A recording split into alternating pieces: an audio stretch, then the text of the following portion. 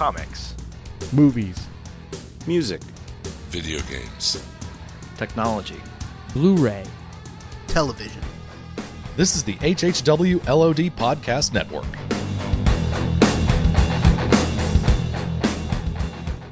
Today's podcast is brought to you by Audible.com. Get a free audiobook download at www.audibletrial.com/outnowpodcast. Over 100,000 titles to choose from for your iPhone, Android, Kindle, or MP3 player. That's www.audibletrial.com/outnowpodcast.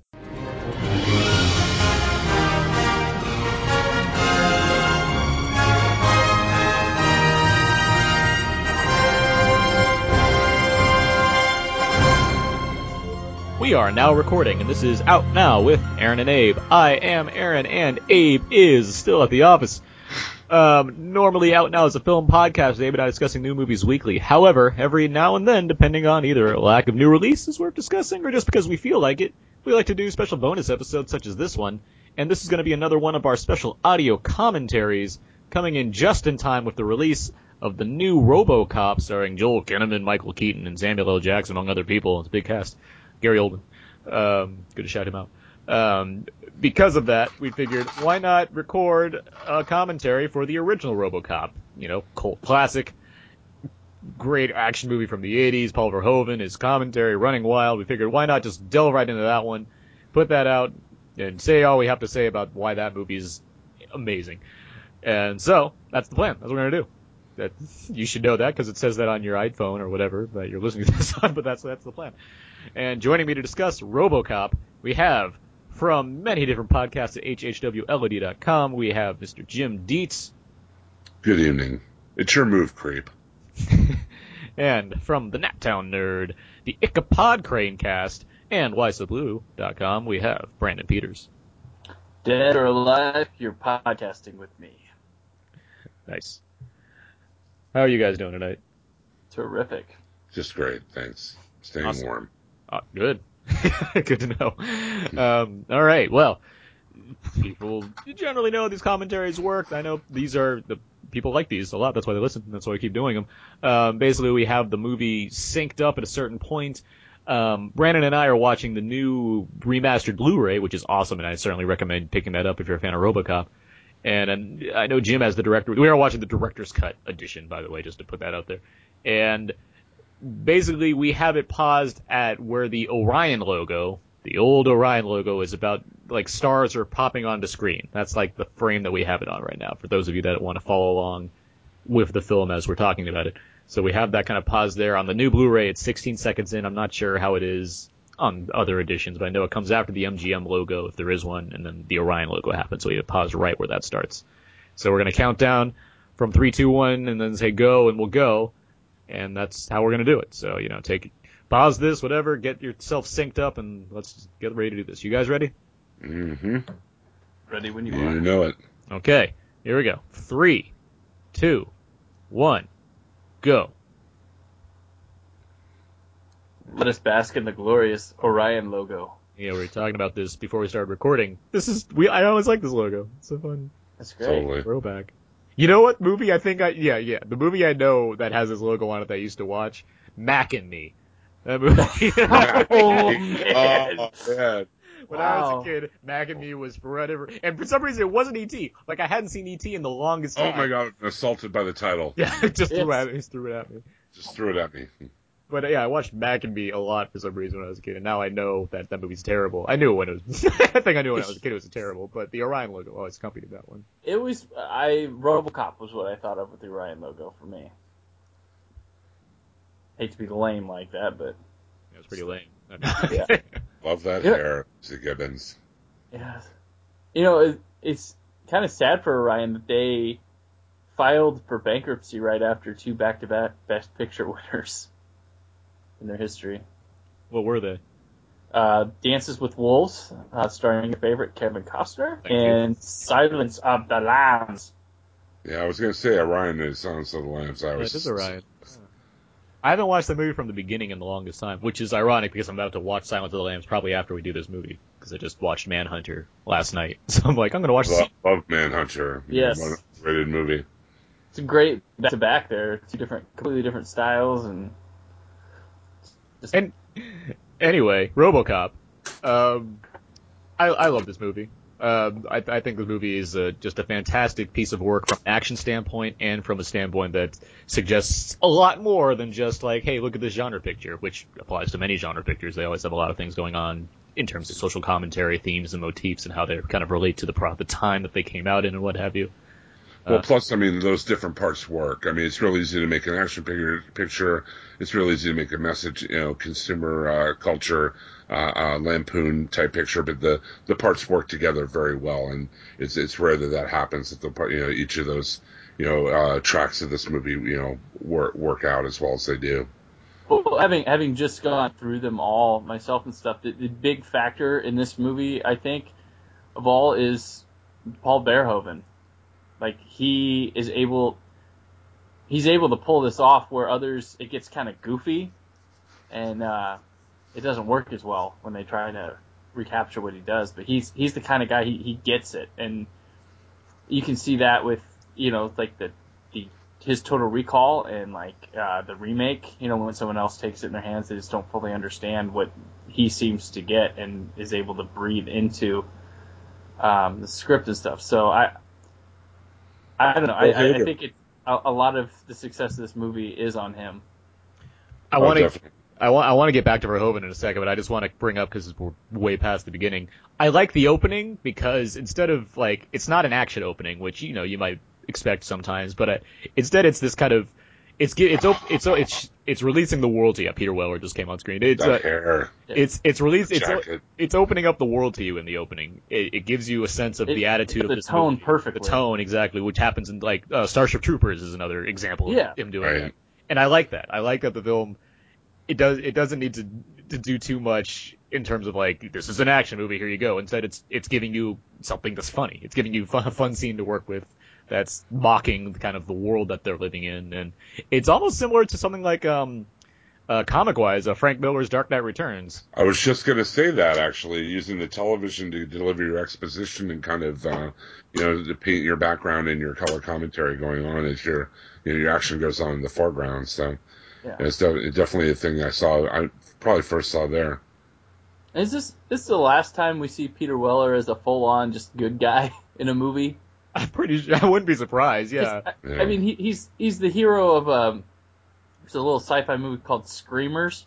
Yep. In the 90s, but he's kind of he's one of those disturbed heroes that's not quite all too good in that Naked movie. Lunch. Yeah. Screamers. Is that Philip K. Dick? Is that a Philip K. Dick? Is a Philip K. Dick adaptation? Yeah. Yeah. And it also has what's her name? Can't remember. But Screamers. Oh God. She's in Bad Dreams in Elm Street 3. I can't remember what her name is, but she's a person I like to see in like little films. But you make a good point, Brandon. Yeah, Peter Weller. If I see Peter Weller in something, I just assume he's the bad guy. Your hair stands up, and you get kind of creeped out. Spoilers for Star Trek Into Darkness, but the second he came on, I'm like, well, of course he's the bad. Like, come on. What are we doing? I'm sorry, guys, but he's always going to be Buckaroo Banzai to me. Yeah, well, yeah. That's I have so much of abiding love for that movie. I still want to see Buckaroo Banzai versus the World Crime League all these years later. So, I mean, I love this movie. Don't get me wrong. Jennifer Rubin is the actress. Jennifer Rubin, yeah, that's it. She had the great line, in my dreams, I'm beautiful and bad, in Elm Street 3, which is hilarious. Weller, like, also, I loved his turn on 24 in season 5. He scared the bejesus out of me when he would show up. He played an effective villain. Yeah, he was a creep. So here we have, so now we have both Peter Weller and former Mrs. De Palma, Nancy Allen. Yes. I know. Every time I see her, I think of Dressed to Kill. Yeah, Dressed to Kill. Yeah. Or Carrie is what I think I draw. Yeah, Carrie. Blowout. I really liked her in Blowout. Blowout's a fantastic movie and underrated. Yeah. Oh, yeah. Underrated in De Palma. Oh, incredibly underrated. No matter how much we tell people it's underrated, it's still underrated. Lithgow, Travolta, Allen not being terrible in a movie. Like, I mean, it's... Yeah.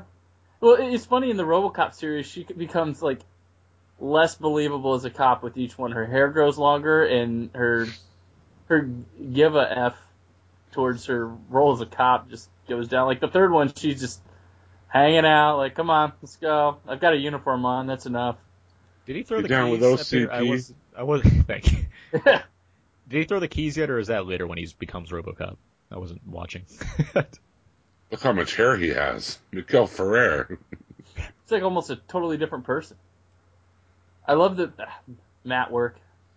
Oh, I miss it. I love the matte work too, because you look at it, it's like there's some good it works as an optical illusion. It makes you actually believe that it's there for an extent. Well, matte work can, like, the thing I liked about it is that it's either you believe it or it just looks like a great piece of art that they've tacked on to tell their story. And with part was CP, just you're just directed kind of like, what?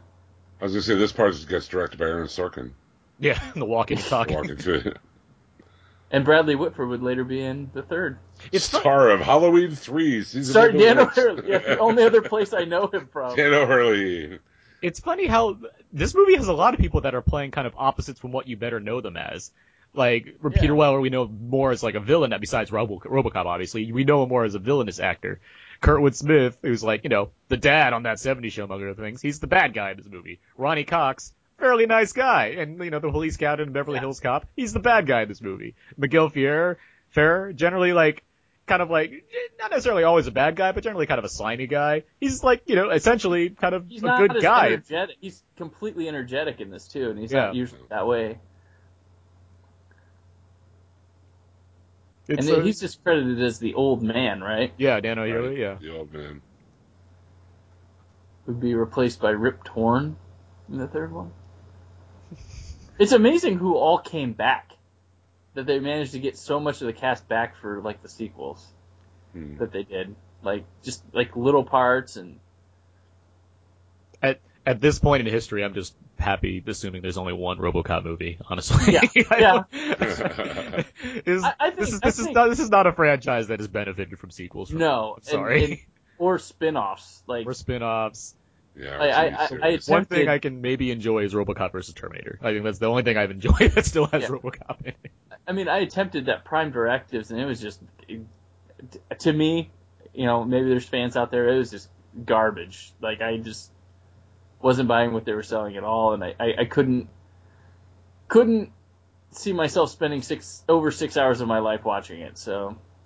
It's the kind of thing where I don't think this is a franchise that lends itself to more movies, necessarily. Well, the more you get of it, the goofier it becomes, the more, it works for a movie, and then I could see it, if Verhoeven came back, maybe it would work again. But Kirshner, there's times in RoboCop 2 where it I think accidentally feels like the first one a bit, but it'll go and just, it doesn't understand the humor as well, and it doesn't understand that the script doesn't understand the character of RoboCop as much, and it's kind of a mess too. But I think RoboCop 2, I know you don't care for it, Aaron, but I think it's actually kind of, it is watchable in comparison to a lot of the compared to kind of ones that tried to mimic it, or just other entries in the series. I would say yes, RoboCop 2 is superior than those to an extent. Check out that awesome stop motion animation. Ed 209 is such a wonderful creation. Oh yeah. This is such like a basically Harryhausen being placed into a sci-fi movie. Right. Yeah. It's old school movie making, and I love it because there's a lot of work that goes into getting this stuff. I mean, even though we can tell that now, I mean, there was a ton of work that went into that, aside from someone clicking on a mouse and it gives it personality. And yes, I'm not weight and texture. Yes. And now I'm not I recognize that this is awesome, but I'm not one to poo-poo CGI effects necessarily if the work is done to put something in there that resembles personality. Gollum is the best example I can think of off the cuff. Mm-hmm. But that just obviously doesn't happen all the time. That's always the case. Regardless of how, dated it might look, which I don't think it does look very dated in this movie particularly, but in other movies, like Jason and the Argonauts, for example, regardless of the age of it, it still feels like something that has something there to go with it, a soul almost to it, just because of the love and care put into it. Well, you feel like you'd know what it'd be like to be in its presence, and you feel like you could touch it and know what it feels like. With CG, you're not sure. Yeah, it definitely has more tactile expression on the film than CG does. There was just an article in 909 this week actually about what they thought 80s movies did better than modern movies. I love did. that, Jim. You shared that, and I thanked you, and it went on the person who originally shared its thing. But I mean, RoboCop hits a lot of those points they made in that article, and effects being one of them. I mean, CGI isn't always better, and I think you see kind of that backlash with Christopher Nolan and other guys going for trying to, make more effects in more practical, ways, rather than, everything CGI all the time, like Zack Snyder or something. Let's just pause for 1 second, because this is, in case you didn't get that there's going to be some dark humor in this movie. A scene like this, which is terrifying. This is a terrifying thing to happen, where a guy is literally facing a countdown to being shot to death by this machine that's basically malfunctioned. But then top that off with him being riddled with bullets, horrifically, and then someone yelling, "Get a medic in here." Yes. That is genius. It's something dark with a comic for adults, and it scared the piss out of a kid. Yeah. I love this line, glitch. But yeah, that's good stuff. That's pure Verhoeven. That's the kind of things that make me like his better movies, which this is. Yeah. What do you think is Verhoeven's best movie? I feel like you can narrow it down pretty quickly to like a couple, but this maybe this or Total Recall, and I do like Starship Troopers a lot too. I don't know. I would put this. It would be this or Total Recall. I'd put it above Troopers, though. I do like Troopers, though. I agree. Yeah, but yeah, these two, and they're great. I mean, they're great practical effects extravaganzas. They got humor. There's something that Verhoeven does better than anyone else. It's truly. And it's definitely very much of the 80s. That kind of action movie doesn't really get made now. No, because they don't have the balls. A lot of them play it safe, and everything's been run through because the 80s tested the gamut, and the 90s started honing in on things, and now we just kind of have once in a while, something comes to change the game, but the copying of it becomes just too much and generic. I love this match shot, because the idea of the elevator in the foreground, there's people walking in the background, then there's still more to it. It's a very layered shot. Very cool. Very cool stuff. Yes. And it looks great on this Blu-ray. Yeah. I mean, there's shots on this Blu-ray that look like they could have been like filmed a couple years ago. I'm not saying the whole entire coffee cups will be square. Yeah.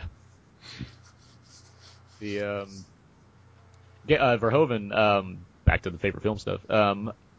I love Troopers. I do love Starship Troopers a lot. I understand that it's not Heinlein's book, but for what Verhoeven did with it, and this is going to lead back to the sequel thing that I'm going to talk about in a second, but I really like that movie a lot. I really like how it's a product of the 90s, but it still has Verhoeven sensibilities attached to it, which is something that's been missing Verhoeven's not as much as I like key films in Verhoeven's filmography, he's not a director that I love. Like, there's a lot of movies that are I don't think Basic Instinct's a good movie.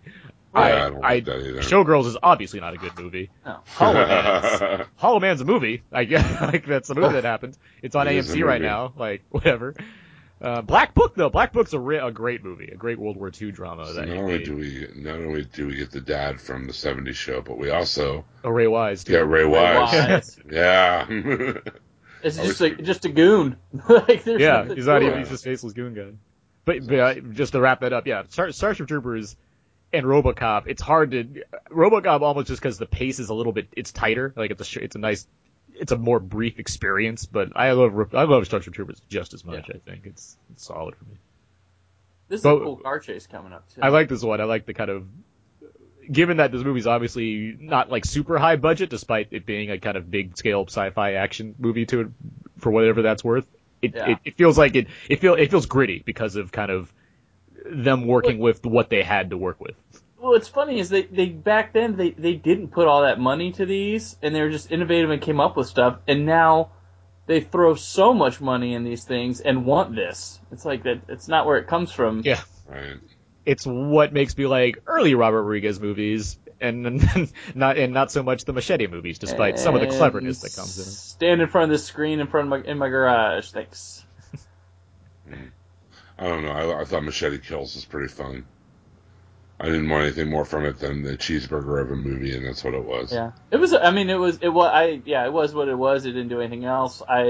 If anything, I love the Machete in space trailer stuff. Yeah, exactly. And the Of way the the most. movie ended, Yeah, I like those 5 spoilers, minutes. but the way the way the movie ended, setting up that trailer, you know. Yeah, it'd be funny if they don't make a third and Machete began and ended as a fake trailer.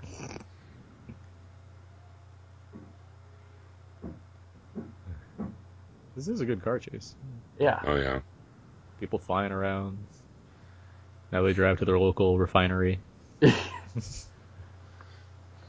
We've driven into Fallout 3. What a rough day, by the way. Yeah, first day for Murphy. Yeah. Another terrifying scenario, by the way, where Murphy gets kind of winds up. Yes, I mean this is creepy stuff. Yeah. Like it's not just action sensibilities. They're putting in some horror elements and disturbing stuff to it too. It's pretty suspenseful, and this might be one of the most ruthless things captured on film, at least in mainstream film. For sure. Yeah, I mean, that's why the movie had to be edited so much, and why we're watching the director's cut, because it was so violent, even for the 80s, which is a decade full of kind of violent action movies. This one had a lot of stuff in it that I can understandably see why it needs to be trimmed down. There's many ways this guy could become RoboCop, but they made sure to give you a reason. Yeah. And I mean, it has balls. They had that back then in the 80s. Yeah. Like, I mean, it's interesting because I'm in the middle right now for Retropolis, my blog. I'm going to do my top 10 movies from each of the years of the 80s, starting 1980 through 89. And it's amazing that the aesthetic is so different now in films than it was then. You know, the length of shots, you know, the length of dialogue scenes. I mean, I don't want to sound like the old man decrying, you know, the MTVization of film or whatever, but it just, I mean, films aren't even made the same way. I mean, if you look at the pacing of a movie from the 70s or 80s, I mean, compared to the, you know, or, what a great practical effect there, right? Railing kill, you know. But, a lot of work done to get Nancy Allen to look at that guy's penis. Yeah, right. Anyway, but you keep saying they had balls, and that's a good way to put it. You know, they were bold. They were figuring out the blockbuster. Like it was kind of new, and they were taking pushing chances. limits. And the thing I like is, I mean, they didn't throw money. I mean, these movies are great because people were challenged with budgetary constraints and had to be innovative. Right. And that's why I brought up Rodriguez. That's like the sterling example, but like you watch movies like He used to be Desperado, that way, yeah. You watch movies like Desperado or El Mariachi, and those are solid action movies that rely on the fact that he was working with the bare minimum to make like a full scale action movie, and he did a great job. I love watching Desperado. I love watching. Technically, he still does. He still does. He's just got technological crutches now. Yes, I think he relies on that in a way that hasn't made me appreciate his movies as much as I used to. But again, I still like Rodriguez more than a lot of other directors. But yeah. I mean, you got to agree, even if you don't like it as much as his early stuff, what he did with Sin City visually was just so incredible. Like, Sin City's a whole. Like, we got to find a Rodriguez movie to do at one point, just because I have a lot of thoughts on his career in general that I'd love to be able to kind of go into. But let's stay on. Up, here we go. No. Things are not This is just go his way. It's just so cool. This haunted me as a kid watching it. When this came out, I was 5, but I probably saw it when I was 6 or 7. But I mean, I just couldn't believe they would do this to such a good guy. You know, they didn't take much to establish him. You know, they do what they can because he's comes in, he's new, he's got a kid. We know that, and he's a nice guy, and that's all you really need. But you just can't believe the way he goes out. It's fun because I didn't like. I've seen RoboCop plenty of times before that 70s show came out, but I never really connected the two until like a while later, and so I feel like I would have had a way different opinion of Kurtwood Smith had I like really thought about the fact that this is the man that blew away Murphy as rough as he does in this film, and then seeing him as like wholesome dad character. Like, actually, he was not all that wholesome. Yeah, I'm giving a lot of credit Yeah. for putting his foot in Eric Foreman's ass. But, Yeah. He wasn't shooting people's legs off, though. Every time I see Ray Wise, I just want to watch Twin Peaks all over again. every time I see the Black Blu-ray Henchman, set coming. Yeah, I heard. every time I see the Black Henchman, I'm thinking, God, he needs to shut up. He's just laughing. This is one of those no win scenarios where you're just trying to think of a way he gets out of this, and then just can't. Well, you think Lewis might come and save him. Like, Yeah. You're hoping that, I assume, in the theater. Like, if you're doing this for the first time, you're like, Lewis has to be somewhere, right? She's got to be around the corner. Well, I mean, you establish your world, you establish your villain, you establish your sympathetic lead character all in the first 20 minutes here. Oh, here we go. Ah. That's going to leave a mark. And they're all laughing around him. That's the worst, too. Like, it's not like he just got caught. Like, they're torturing him. Like, Yeah.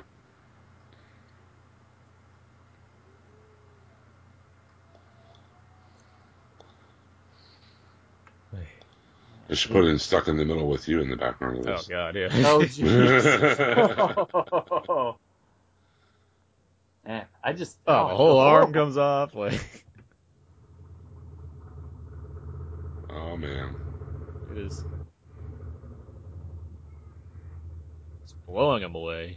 Lewis is helpless. He can't do anything. That's a Just lot that of shot of not being able to see him, just all the guns going off. That's a lot of shots. And he's still alive. Yeah, oh, and the end of it's just brutal. It's like, okay, they're going to leave him like that, and then he'll be okay, but no. He's a bad guy that makes sure he gets... And that's a good practical head. Oh, yeah, that looks like a good headshot right there.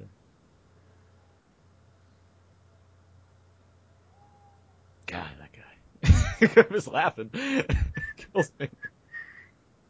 Just jump up and down. So thanks. Glad you could come by. So she just lost her gun when she fell? Yeah. Which is fine. Before we get to the long sequence that I really dig how they kind of put them back together, to wrap up the sequel point I was trying to make earlier, what would almost work best for RoboCop in terms of if I had a preferred way of making sequels is if they approached it. Here's a weird reference to is with like Richard Linklater does with the 4 series, or even Kevin Smith's been doing with his Clerks films, where you kind of take time to have movies set decades apart for each other, where the sensibilities of the time have changed, and it could reflect the political and social commentary that emerges in these RoboCop movies, which Verhoeven basically did without making sequels to his films. Yeah, you have Starship Troopers, which is doing a lot of the same things that RoboCop does, just with a different filter. He hasn't done that with, that said, I haven't seen his 70s films, but it just, seeing more of RoboCop, similar to something like, I don't know, like Austin Powers, it works once because it's a parody of something. It doesn't really work in sequels, even if it's funny or if the action's exciting in RoboCop movies or whatever, which I would argue it's not really. It's not the same, it's not representing the same thing it was trying to accomplish the first time around. And it doesn't seem to really find what it's trying to go for in those other times around. Yeah, you can always stretch a promise stuff. Oh, hey, he's reading Dreadstar. Yeah. Well, I mean, the thing is, T.J. Lacey. we understand that, but a studio just says, oh, it's just RoboCop. They don't understand the full scale of it. They're just like, get me this guy, get me Peter Weller back in that costume shooting up guys, and that's all it is. I mean, it's a lot of times when they remake a film, they don't understand the formula of what made the original so great. Yeah, happens a lot. The Total Recall remake was a good example of that. Yeah, that's pretty much the ideal example without going into the next film. We promised we're not remaking the movie. We're doing the book justice. It had nothing to do with the book, dude. I have the complete works of Philip K. Dick on my shelf in front of me, and I can tell you, it had less to do with the book than the original movie did. Yep. But if you're gonna at least, if you're gonna attempt to make a remake, at least know, or a reboot of a franchise, at least understand what made that franchise good and compelling to begin with. Yeah. I have to give J.J. Abrams credit in the first Star Trek movie. He kind of understood that. He understood what the dynamics were, between the friends, the idea of exploration, the idea of incredible odds, and just, those kind of things. He was definitely able to put that across in the Star Trek reboots. So. or at least in the first movie. Well, I mean, I appreciate when, you know, you go against Grant. You got a property, but you do your own thing with it. Like this, like you need to you have to have the RoboCop, but does everything about it have to be the same way to get there? And it also, RoboCop has the political commentary with it, but you don't have to tell the same story of the crime boss with all the with the corruption stuff. You can do something completely new with it. Yeah. Like just the concept. Like let's like look at the Dawn of the Dead remake. Yeah. The first film. I mean, the premise was people holed up in a shopping mall with a zombie outbreak, and that's all they needed, and they did. I mean, you don't have to have the same characters. You can go ahead and do that and be your own, and it becomes unpredictable. Like, I would rather see that than a movie I know every beat going through. So I guess I'm more a fan of the reboot concept than just flat out remaking. Right. I mean, it's a tricky. It's mainly just because the nomenclature. So like reboot, reimagining, remake, like whatever. What gets me is it's the same thing again. What gets me is I am not inherently against remakes at all. I enjoy seeing various concepts taken and like mixed around in Blender and see what else would come up with the next time. Like there's a lot of ways to do a lot of different. That's why you know, as much as it's fun to say like it's not original or that is original, like there's not many stories to tell.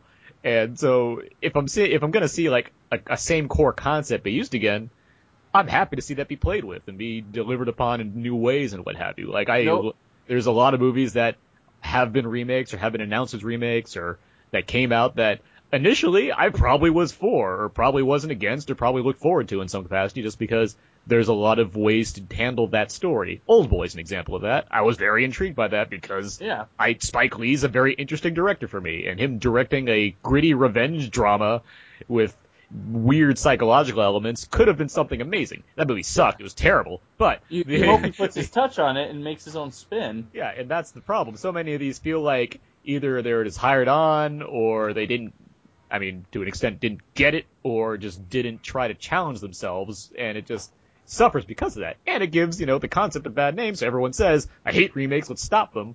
And original films. It'd be great. It'd be great to get more original films. But nobody gets mad about Broadway revivals and people doing different types of plays and not putting out new plays. So there's a lot you can do, and there's brand recognition is the thing right now. So if you have a property and you want to revive it, and I mean we're entering an era where the reason there's so much brand recognition is because we're hitting that 80s era where a lot of franchises started and a lot of sequels were becoming the trend. Because before the 80s, was there a ton of sequels coming out other than Bond? I mean, you had they'd go to part 2 and that would be the end of it. I mean, there were series that begot sequels, other than Bond, before that, I mean... Planet of the Apes was like the big series before Star Wars happened, too. I mean, obviously we can name examples and what have you, but I know it's few and far between. I certainly know what you're saying, Brandon, and I mean, there were franchises, sure, and even there were remakes, I mean, before that, a lot, but I mean, it certainly feels so much more apparent now, which also comes just from the availability of all the material we have now, as opposed to back then, where you can buy these movies on Blu-ray, DVD, and revisit them on TV and what have you. You just didn't have that back in the day. No. You could get away with doing the same thing twice. Yeah. Because, there was no reference point. Mm-hmm. But if you look at some concepts that have been remade and reimagined, like for a lot, lots of times over the years, like look at the concept of Frankenstein and Frankenstein's monster, Yeah. And, I mean, you've gone all the way from the Thomas Edison Frankenstein that he made in 1901 to, here's the baby food. Ugh. Sorry. That guy I Frankenstein with, Aaron Eckhart and everything in between. I mean, some of these archetypes and characters thrive on reimagining. I mean, look at Batman, or just superheroes in general, everything like that. But I agree with Aaron that generally, when someone goes and makes a straight remake rather than a reboot or a reimagining, it seems to fall flat. At least I can't think of anything off the top of my head where the remake, was markedly better than the original off the top of my head. Well, would you count The Thing? But would you really call that a remake? Like that's where That's what I'm wondering. That's what I would That's call why that more that's of a why- reimagining. That's why the That's nomenclature what I was bugs me. thinking. Like it's hard to kind of. Yeah. Where do you draw the line? Yeah. Well, with playing around with things, it's funny that let's say quality of the movies aside, but people celebrate like the Hammer horror. There's like Yeah. a ton of fans and they love it, and that's basically a series of remakes based off the Universal monster properties. But then when someone like a Platinum Dunes comes along and decides to remake other known horror properties, people put up their dukes and just instantly hate it upon recognition. But these same people will be like, "Oh, the Hammer horror was so awesome," when it was basically doing the same thing with a different generation of horror films. Well, yeah. I mean, there's always these concepts and characters that people recognize are going to be reinterpreted and redone over and over. I mean, like you say, a lot of these franchises that started in the '80s, RoboCop, Total Recall, Blade Runner, those kind of things, they have the brand recognition now because the kids that grew up with those franchises are now, the disposable income adults who are spending the money and making decisions in their households. So, it's just a matter of what sticks in the public psyche and what doesn't, Let's And go, Brandon. Go. What? No, go ahead. I want to wrap this up so we can go back to RoboCop. Oh, let's go back Yeah, to I'm RoboCop. sorry. I just, Sorry about the digression. No, I mean, this is an interesting discussion, and I certainly hope that people enjoy it just because we do these commentaries because it's fun to kind of get on these tangents that are inspired by it because we didn't make this movie. If you want to listen to there's a commentary on this movie that's quite good with Verhoeven and Ed Neumeyer and the other producer that, really goes into detail about RoboCop. We're just, having fun here, but it's fun to have these conversations. With that said, to wrap up the remake, reboot, reimagining point, I say this constantly. I'm not against remakes. I'm against bad movies. So Yep. I just want to agree. see good movies in the theater. There you go. Yep. We talked all over. That was awesome. You cut the keys. We talked all over RoboCop's kind of birth. Very, very cool scene. I love all the kind of leading to Murphy's, actual death as the medics do what they can. Getting to RoboCop's first person perspective of him being, built and figured out. It's a great reveal. It's a build up to a wonderful reveal. It is, and you go and you go and you go, and then you finally get to him at the gun range, and it's just cool. Like it feels very confident in showing you this new version of a character that you haven't seen before. That you're getting who this person is. I like the nervous feeling of the entire police force too. Yeah. With him as I'm like, I just don't know. I'd buy that for $1.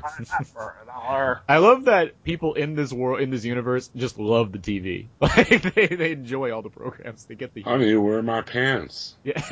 Yeah. Exactly.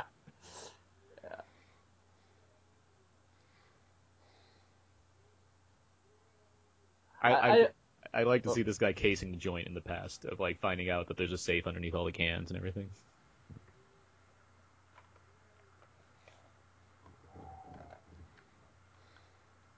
Yeah, I love the Oh, good product placement. Natty. Is that Natty Light? I also enjoy that we're now just going to see RoboCop, solve crimes. Like we're going to see him be a police officer. It's that first night out montage that a lot of superhero movies have. Mm-hmm. Certain new movies lack. Good thing they had double doors. You'd have been in trouble if they didn't have those double doors. Like we know who Murphy was. We got a good glimpse of him. I mean, it's not like we know a ton about Murphy, but I think the movie gave us a good, like, for being a movie that's, as quick paced as this is, and I do think RoboCop's a very quick pace for all that it accomplishes while doing it effectively. I think we got a good sense of Murphy. We got a good sense of Lewis. We know Miguel Ferrer's character, and like we get along with the world building. We know who these characters are. I wouldn't say that the deepest characterizations are needed or whatnot, but like they're there. Like you get who these people are, and now we have RoboCop, and you get a good chance to see what it is to be RoboCop. You get to see how his directives work. You get to see kind of how effective he is as a law official. Yeah. I also want to. Peter Weller's performance is probably one of the most understated things about the movie because we just probably take it for granted, but he's absolutely amazing. Like all the movement, that's like all him, and it works so much. When other actors do it, it just feels like a guy trying to be a robot. They're cutting her hair off. It's great physical acting. Like He said he wanted to act like a bird with his movements, apparently. Poor Lane Boozler. I can see that. But yeah, it's amazing what he brings to it, and when you see other guys doing it, it just doesn't work. And I think that's why in the remake they make the choice to keep his face very exposed for a good minute. Keep his face very exposed and make him like a human that's, being a machine then instead of a machine. Which is interesting just because they cast a person, and I like Joel Kinnaman in general as an actor. Regardless of my thoughts on this is an 80s move with balls that people would think would be too hokey nowadays, but it's still awesome. It is awesome. And I guess pun intended with balls. But RoboCop shooting through the dress. There. They wouldn't do that in a movie nowadays because they feel it'd be too cheesy, even though, we look back on this now as awesome. It's like one of the most badass things in this movie. Yeah. As I was saying real quick, because I don't want to go too much into the remake, but Joel Kinnaman, it's funny how they leave his face exposed for the most part, just because it's not like he's a well-known actor. It's not like you're not getting your money's worth because you didn't get to see Joel Kinnaman's face for the entire duration of the film. Right. Which you think, Peter Weller had no problem with his face being covered a lot of this film. Yeah. Like, his face is only exposed when it has to be in this. And that leads to a great kind of reveal. You get to kind of see the extent of what he's been turned into when he takes his helmet off, which is interesting to me. And it's a weird thing that this movie has that it's just unmatched is we're following this, like, straight up robot. Like, we're connected to what he was, but, like, we really can't relate to what he is now. And there's kind of this, like, tragic feeling and almost there's some sense of disturbance, at least I have, watching it because I can't understand. Yeah, the emotional arc is essentially it kind of drops and picks up again later on. Like, in the middle of the movie, it's almost like Miguel Ferrer is kind of the character we want to root for. You're hoping RoboCop essentially by the end is something he's not ever going to be again. Yeah. Which is again where the sequels kind of run into problems. Like they don't really.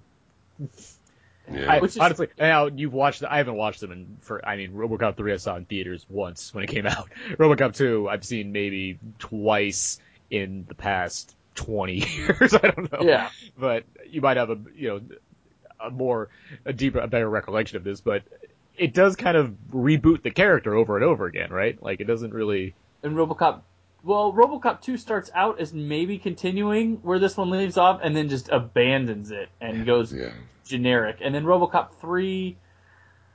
That's a movie. Yeah. It was a movie that was made, yes. I'll give it that it kind of feels like a concluding chapter to this whole arc, but it's just not well done at all. I mean, it's a movie made to sell toys for kids. I mean, it's essentially RoboCop 3 is a kids movie. I mean, they finally gave in because, like I've written about, like us kids back then, it was really weird. We had all these R-rated movies we couldn't see, but we could buy the toys, we could play the video games, we could have the shirt, we could watch the Saturday morning cartoon based on it. And they finally, with RoboCop was probably the poster child for it because, I mean, what kid doesn't think he looks awesome and isn't going to the video store and seeing the box, the cardboard stand up and. Actually, the first R-rated toy I remember seeing was Alien. Yeah, Alien. There was a 12-inch toy of the original Alien when the original Alien movie came out, and that was rated R when it was released. Yeah, they marketed us, and then RoboCop 3 finally gave in. It was PG-13, which, kids have an easier chance of getting into that than... And RoboCop in that movie had a jetpack, and you could remove his arm and add a gun to it. I mean, it was all... And there was a kid in it that was like a computer whiz that assisted RoboCop and snuggled with him. Oh my god! You're absolutely right. I mean, the Alien toys, the Predator toys. There were a lot of R-rated toys for kids in the. There was in the video game. There was the Aliens arcade game. There was the Friday the 13th video game. The Rambo had a cartoon. Terminator stuff. Yep. I have a Rambo cartoon action figure actually. Yeah, I mean it was all the R-rated movies marketed to kids. Because we went to the video store and there was always those movies we wanted, but the parents would say no, you're too young, and it was just I don't know if there's anything like that nowadays because we have so much PG-13 stuff, but this commercial is fantastic. And I want this game for Nukem. Yes. Just like the idea of like a mother yelling at her daughter about nuclear disarmament or crossing the borders instead of... I have a question because I haven't seen RoboCop 2 in the longest time. Is it? I don't know if is it more violent than one, or is it at least feels like it's nastier? That's kind of the recall that I have of it.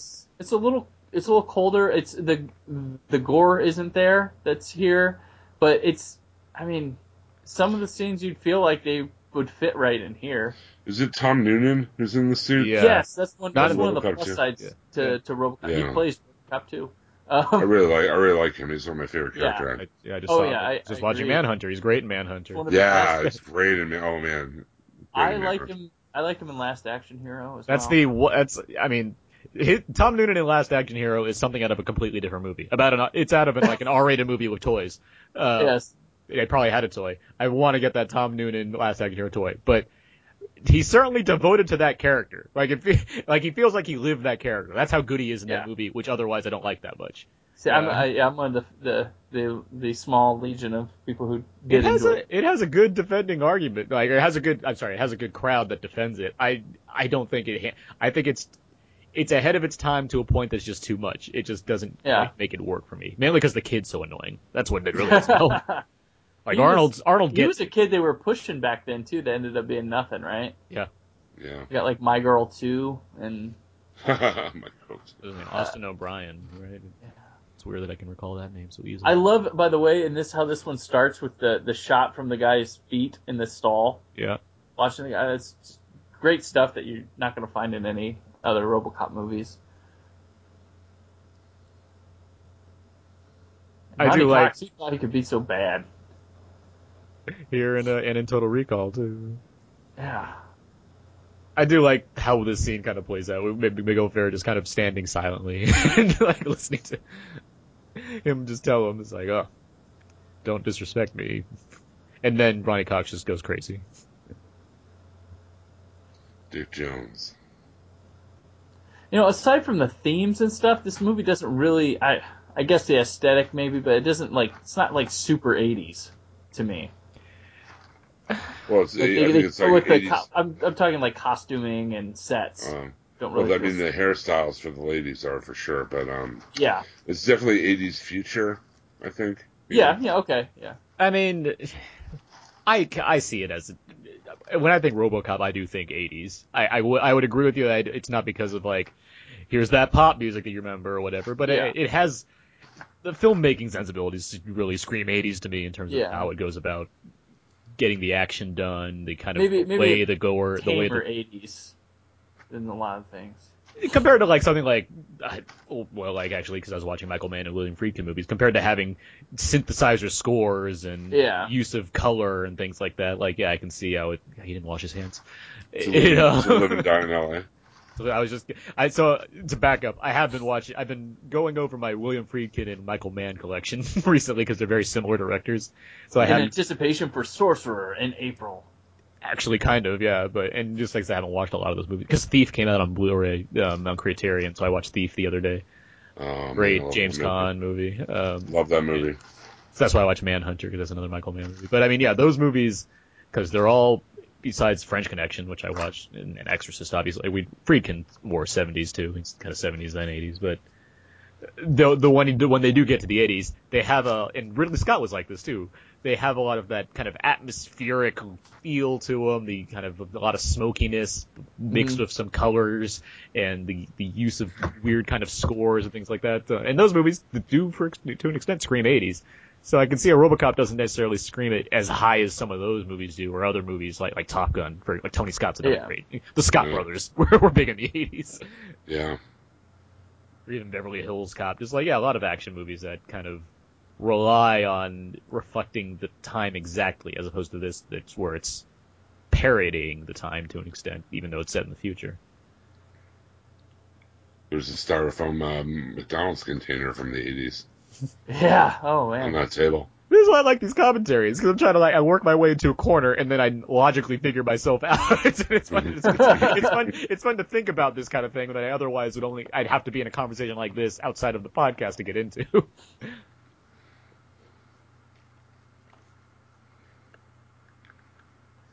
When they just flashing to that scene is haunting. Mm-hmm. So something that works in this movie really well. because I don't want to talk about the remake too much, but this movie is essentially once Murphy dies, he died. Like, he's gone. Yep. Like, he died. And this... Now he's RoboCop. Now he's RoboCop. The movie reintroduces the new Murphy, who is RoboCop, into the world as RoboCop. He's a robot. Like, that's what happened. This is new technology. They haven't dealt with this before. They've only tried things. Now I'm getting flashes of RoboCop 2, actually. I'm trying to... I think aren't there, like, brains in jars in RoboCop 2 or something like that? Yeah. Because there's a lot of, like, messed up versions of RoboCop 2 as well. Just talking about this movie is making me think of the things from RoboCop 2 I haven't thought about in years. But... So, Jake yeah. Plissken. Sorry, yeah. Like Jake Plissken, like his fatter brother, Jake Plissken. Right, Jake Plissken. We gotta do that commentary at some point. We gotta keep that going at some point. We gotta get that one going for Jim. But so yeah, he's emerged in this world now as RoboCop. And this is new to, everybody involved.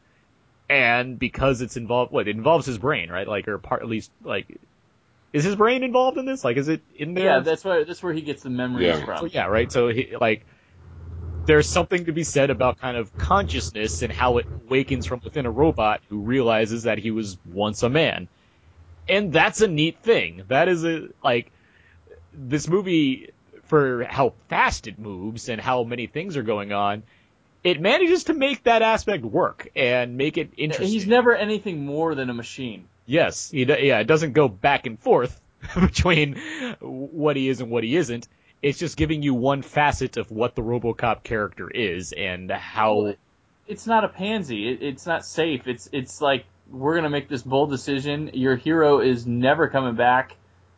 Here he is. Deal with it. Like, there's not, like, any worry about what an audience might think about it or how you're going to deal with being sympathetic. It makes its decision, sticks with it, and just, like, sees it through. And it's far more interesting that way. It is, because it allows for you to look at these little things that go with that, but you're always on a straight arc of this is what this is. And you have branches that go off it that prove to have interesting points. Anything we can't get from him as a machine, we're getting right here through debates through other characters. Mm-hmm. About, is this right? What's he thinking? All this. We don't need RoboCop to do that. We have all these people that sit and discuss it and villains to chat about it, and it works that way. Oh, by the way, in terms of the is it Omnicorp? Yeah. OCP?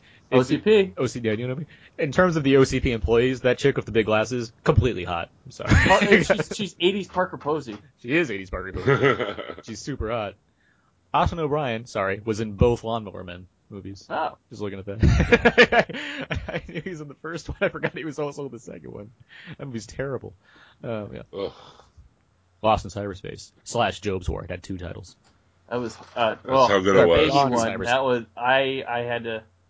It filled up the whole front of the direct-to-VHS box. Oh no, that's not with Fahey's the first one. It's the second one's got Matt Frewer. Matt Frewer. What's yeah. his name? Was it Max Headroom? Max Headroom. Yeah. Yeah. From the remake of Dawn of the Dead. From the remake, yes, it all comes back. Yeah. He's an Orphan Black. I really need to watch that at some point. It's sitting on my table. Literally, I can see it in front of me. Matt Frewer is? Yeah. I've been meaning to check that show out. I hear it's pretty terrific. He's been in so many things. He's on a lot. He does a lot of genre stuff for She's like he was on Eureka. Yeah. He was on Star Trek: The Next Generation. He was the trash can man in the Mick Garris's version of Stephen King's The Stand. He was on Falling Skies for this past season. Which he had a good turn in 50-50. He did have a good, yeah.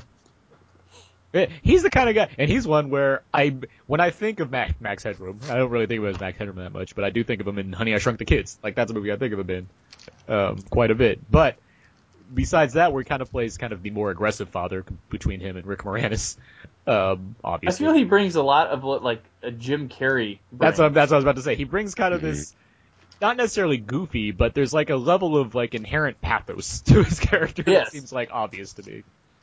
Where, like, if he's on screen, I'm like, oh, all right, I can trust this guy.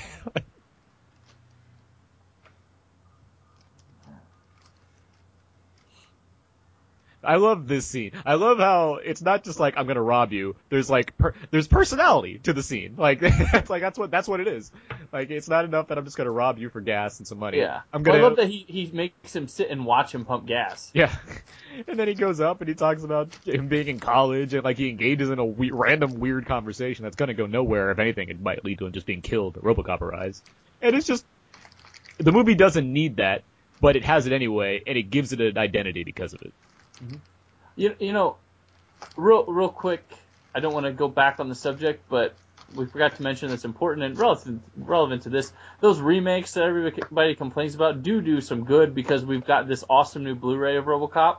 Yeah, the best thing that came out of Total Recall was the new Total Recall Blu-ray. New Total Recall Blu-ray. When that crummy Stepfather movie came out, we got the original Stepfather on Blu-ray. Like, good things can come from the old movies because of them coming into relevance with a remake. I often get into conversations about people that end up checking out the original because of them learning that it existed to begin with, regardless of if they, because of which one they saw first can often lead to, like, well, I don't know, I like the new one. Like, it just, but it opens up the conversation. Yes. And this massive explosion, I guess they had some, they were on watch after they filmed this explosion from the fire department and stuff. The city was wanting to shut them down the rest of the shoot, I guess. Yeah, Verhoeven does it big. Is this and in it's Detroit? real. Yeah, it is. Is this in Blew Detroit? that thing up. This is in Houston. It's in Houston. It's supposed to be Detroit, though. Right. Okay. What I love about Ed 209, it's just like the Daleks. It can be foiled by a flight of stairs. Yeah.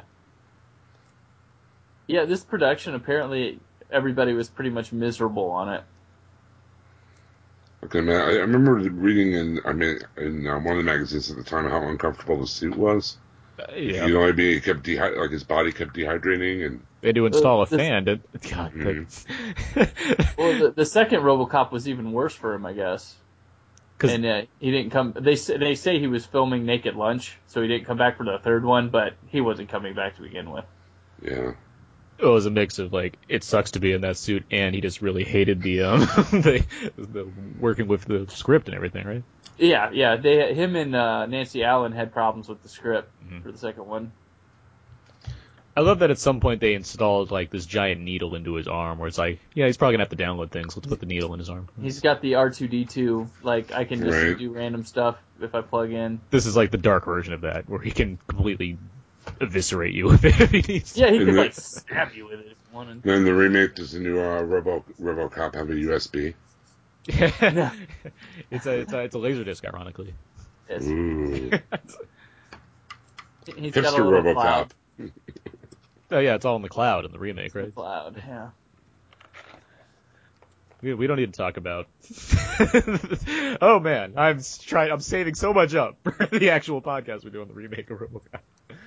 But future logic is hilarious when you have cloud technology. I always love future computers too. Yes. Concave or convex screens and. Yeah, big old CRT. Yeah. They also have promotional stills in there. Yeah. This is my headshot. What do you think? He lived on Primrose Lane. Oh, boy. The second RoboCop is part of the goofiness is like it begins with RoboCop stalking his wife. Yeah. And it's just really the way they film it is really weird, and it becomes like this. It's actually an interesting subject for the movie, but they abandon it like within the first 15 minutes because like she. He's like Michael Myers. Is he like hanging by bushes and stuff? Yeah. It's like she looks out the window and he drives off, and it's just kind of it's creepy and weird. And then she wants him like it's a lot of stuff that the RoboCop remake tackles as well, but it's kind of building off where his realization of his identity at the end of this film, but they just drop it. What do they establish in the remake about?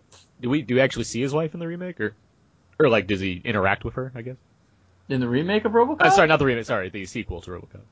Yeah, he interacts. She comes to see him at the police station because she's going crazy because she thinks he knows who she is, and then there's legal people in Omnicorp saying like, "Dude, you need to stop this realization stuff," and they want his mind wiped, and they just Is she receptive of her husband? Like, does she want him in her life? Yes. If there's any part of him there, she wants him present, but the Omnicorp doesn't want it, and they're mad at RoboCop and for remembering stuff, and they just want his mind wiped. See, there's things like that make sense for a sequel, I guess. I can see how that can play into future installments of RoboCop. I like that it's not in here.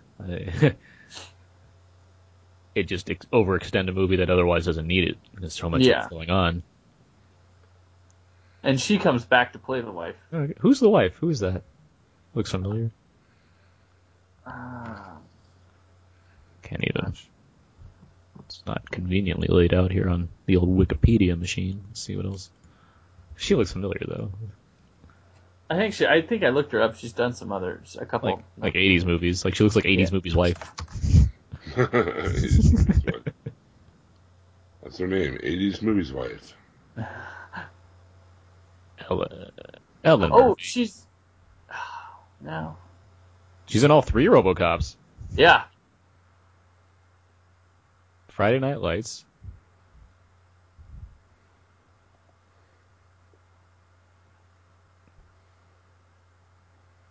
I don't know what I recognize her from in particular. We go clubbing. This is just like Dark Knight. Random boobs out in the club. I'm counting on it. That'd be. Tosses some guy on the roof.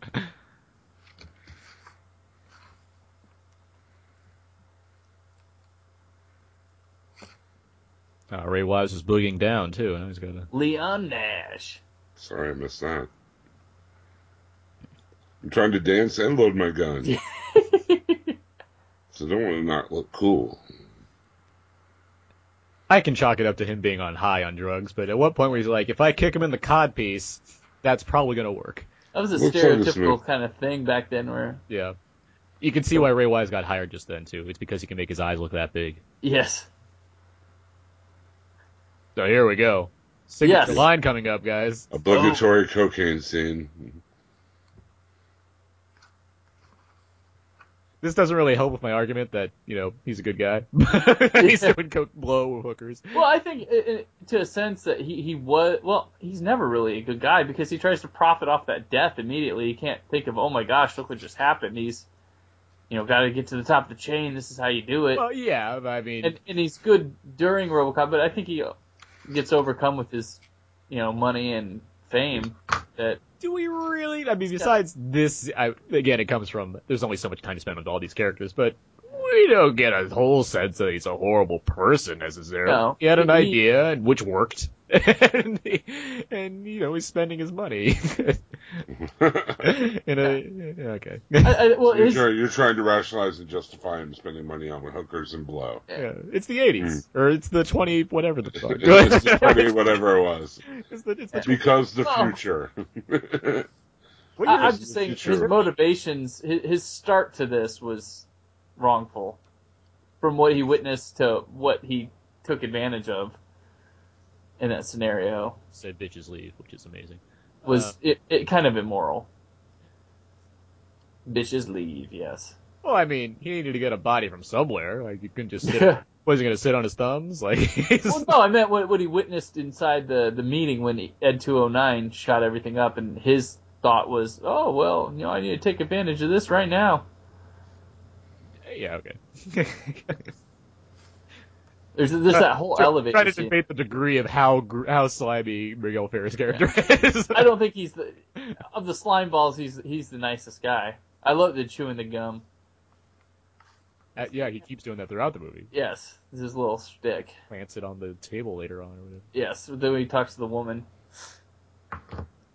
This does suck, by the way. Like, as much as we're, maybe Bob's not the greatest person, but, I mean... No, it's another cruel death. And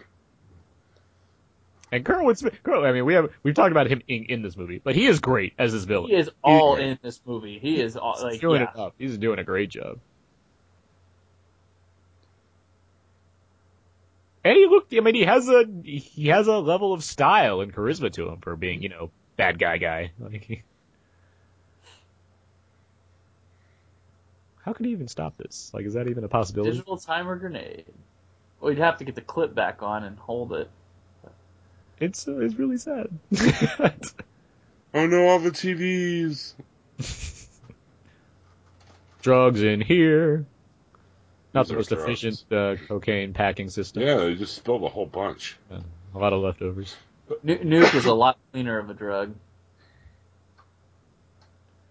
Also cool, midway through the movie, we just get a giant action sequence where the hero confronts the villain and smacks him around a bunch after... It's a surprising turn because you think Kurtwood Smith will, be there.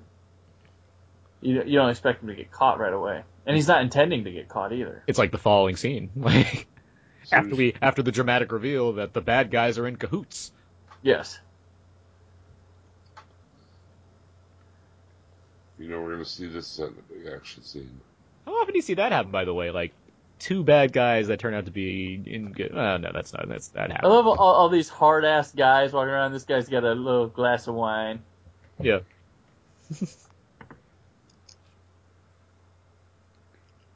Hey, that's a lot of fake money.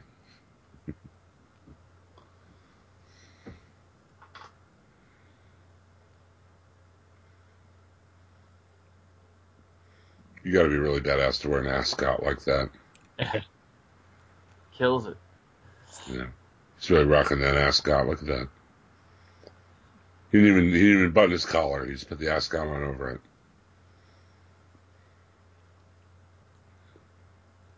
It's funny how compelling the action in this movie, or the movie itself, is without having too much action necessarily. And there's a fair share, like it's a Verhoeven movie. It's going to be some action, and there's a lot of excitement, and explosions, and what have you. But like in terms of seeing RoboCop in RoboCop action, there's like 2 scenes of that. Like, not as many as you'd think. Yeah, I mean, yeah. This is a big set piece in the movie coming up.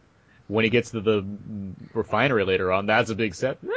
There's a fair amount of action. I'm thinking of a lot of things that happen in this movie. There's also RoboCop just getting shot up too. Yeah, that's what I keep confusing with action. Like there isn't a whole bunch. It's not really RoboCop in action. He's exactly being actioned. Yeah, exactly. Yes. I like that bending door. And you know what's great about Verhoeven with this movie is guys take shots and they connect. It's just not like random shooting and missing and stuff. Like, well, yeah, there's squibs. Guys hit RoboCop. RoboCop shoots guys. I mean, yeah, he's accurate. Like, it's accurate shooting, I guess. Well, yeah, they found a workaround to the heroes never getting shot. It's the hero gets shot all the time, but he's made of steel. Yes.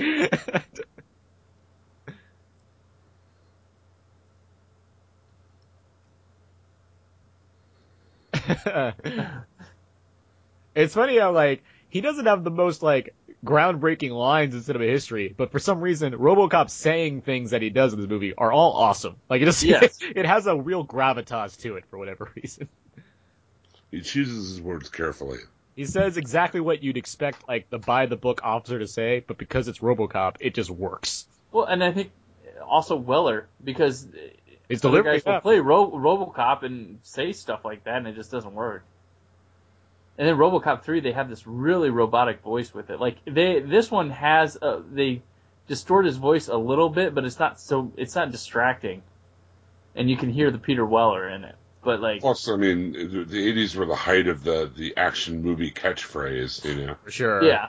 Absolutely. I mean, I know it probably started in Bond, but they call it, your move, creep, that kind of thing. It just really, I mean, it really lends itself to that kind of delivery. It does, because you can have Bond say something and then Bond theme kicks up, and you can have RoboCop say something and then the RoboCop theme kicks up, which, I mean, I can recognize the RoboCop theme very easily. It has a very good theme, but it's not necessarily one of the more standout themes of, history.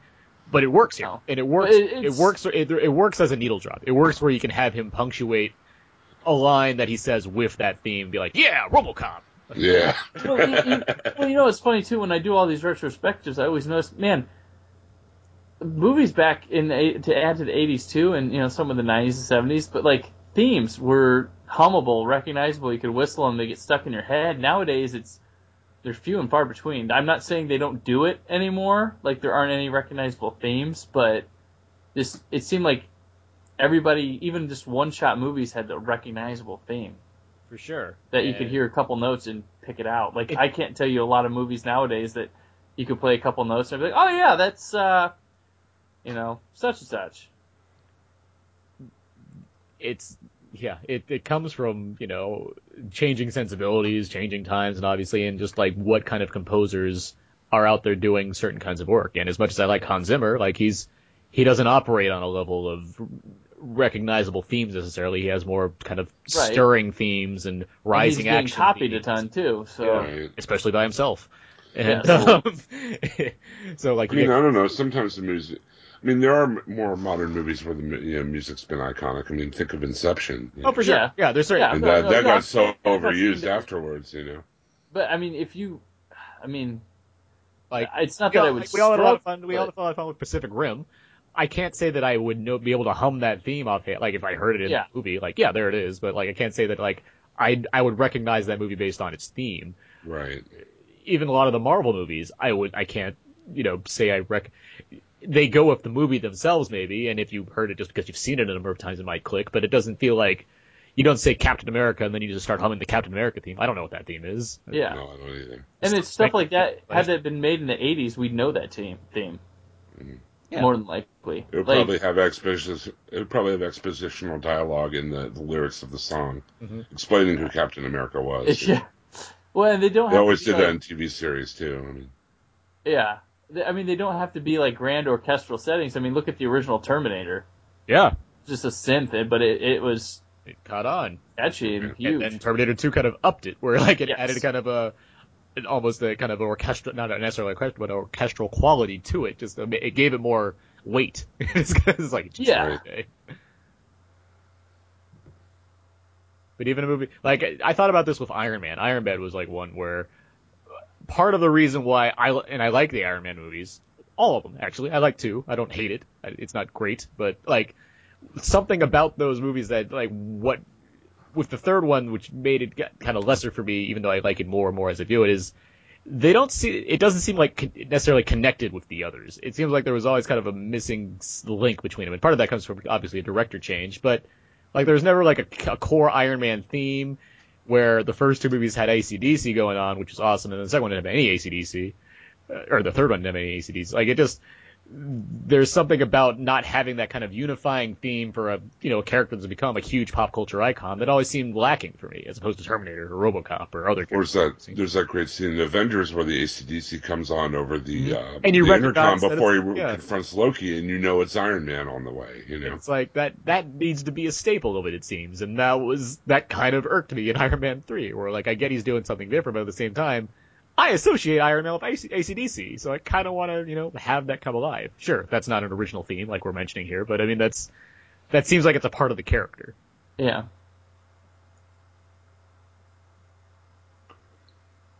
When we got to the, because we talked over that, but the action sequence where we have RoboCop kind of throw Kurtwood Smith through a window, I was reading on the interwebs that like they tested this scene and like they weren't sure how cops were going to respond. And they love the fact that it happened. They love that scene. They love that a guy who was clearly murdered a cop was just being thrown through windows and beaten up on.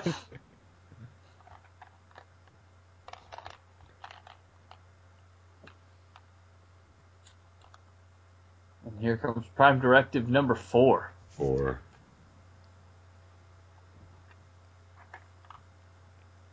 Crippling.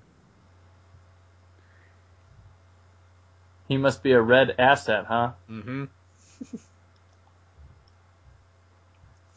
How did he get this installed into RoboCop? Or no, I guess how did he know? Or I guess Bob had to have inserted something about Omnicorp employees. Or no, he just says it's my contribution. So how did that go about? Or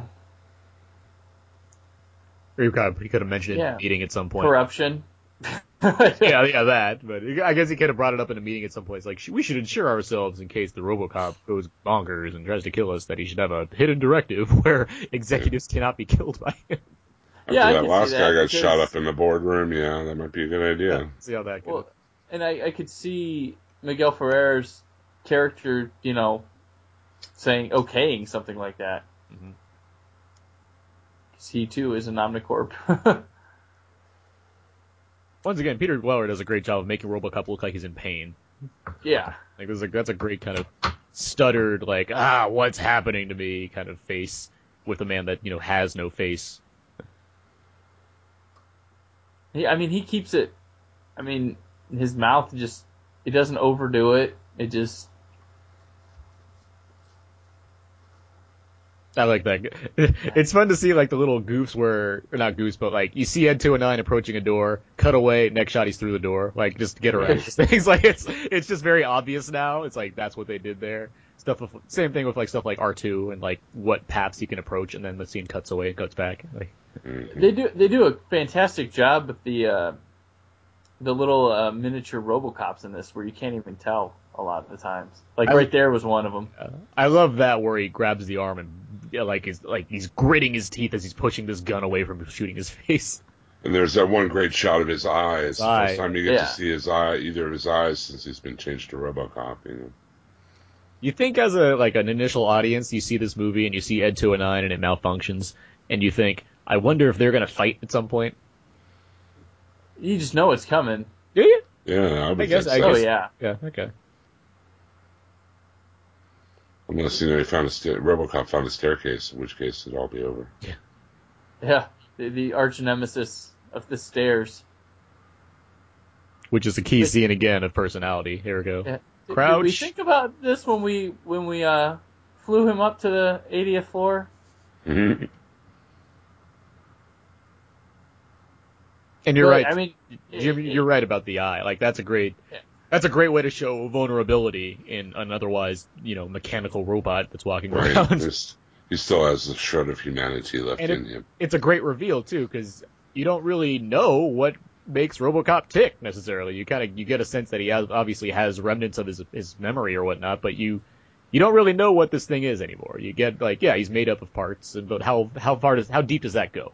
Well, and at this point too, we don't really know how much of his body is in there, too. It could just be his mouth, and then you see that he maybe has his whole face.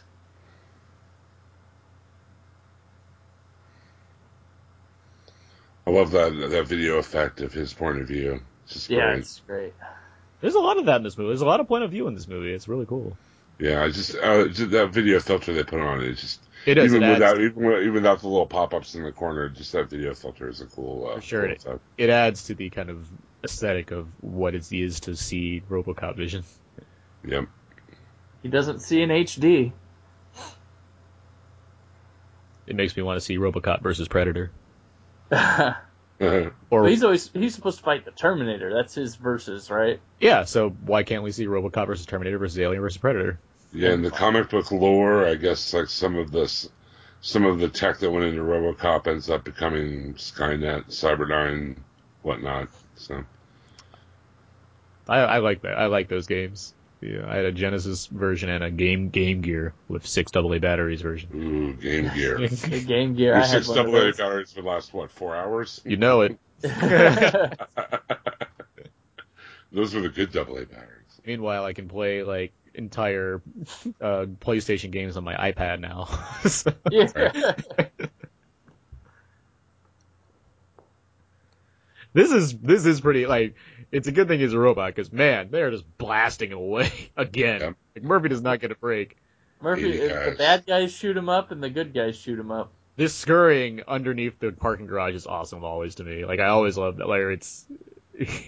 He's just barely scraping by as he goes through the different floors of this parking garage, and then thankfully, Loras. Oil leaking out of him everywhere. Oil can. I can see that bird-like thing that you're saying, Brandon. You can see and kind of how he looks, like Anthony Perkins in Psycho. Yes. Boy, none of those 80 guys saw him, huh? Ah, a dinosaur.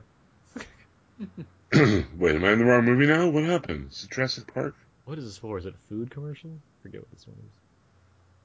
Or insurance? TJ Laser. TJ Laser. No. Car. Yep. 6,000 sucks. 8.2 miles per gallon. We skipped when he was fighting crime and like the former mayor was like holding hostage the other mayor. We were saying before about the 80s. Lisa Gibbons, if anything else, really dates this movie. Yeah. Because her hair, the giant bangly earrings, the patterned knit sweater. Kids today wouldn't know that she's like a real reporter type. I mean, she was Entertainment Tonight, but was a real kind of had that job back then. Pseudo journalist, yeah. Just like when I lived in California, I quickly noticed that a lot of the news people on movies and TV shows were actual news people. Yeah. Well, I think we've talked about this before, but that's what made Arrested Development so humorous, because John Beard is a newscaster for Orange County area, and he'd be featured on on Arrested Development, and then like Arrested Development would end, and then the actual news would start, and John Beard would be on. I love Eddie Van unemployed Halen. person. Sorry, Eddie Van Halen, yeah. Unemployed person. The secretary in this upcoming scene is Kurtwood Smith's wife. That is some shiny, shiny fabric. I thought they had some chemistry. Yeah.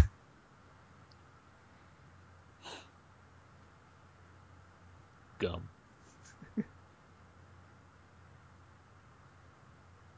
He's just so good at being bad. He is. Yeah. I don't think we got him in Bad Guy Knows roles enough. Yeah. His head is just so skeletal. Yeah. Yeah.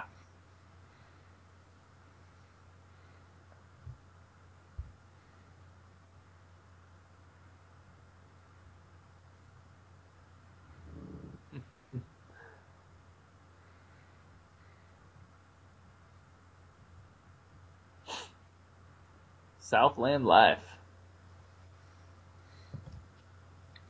Look at my freaking face.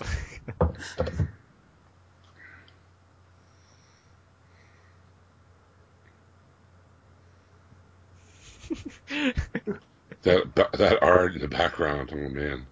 The cabinet, what is that? It's like, never noticed that before.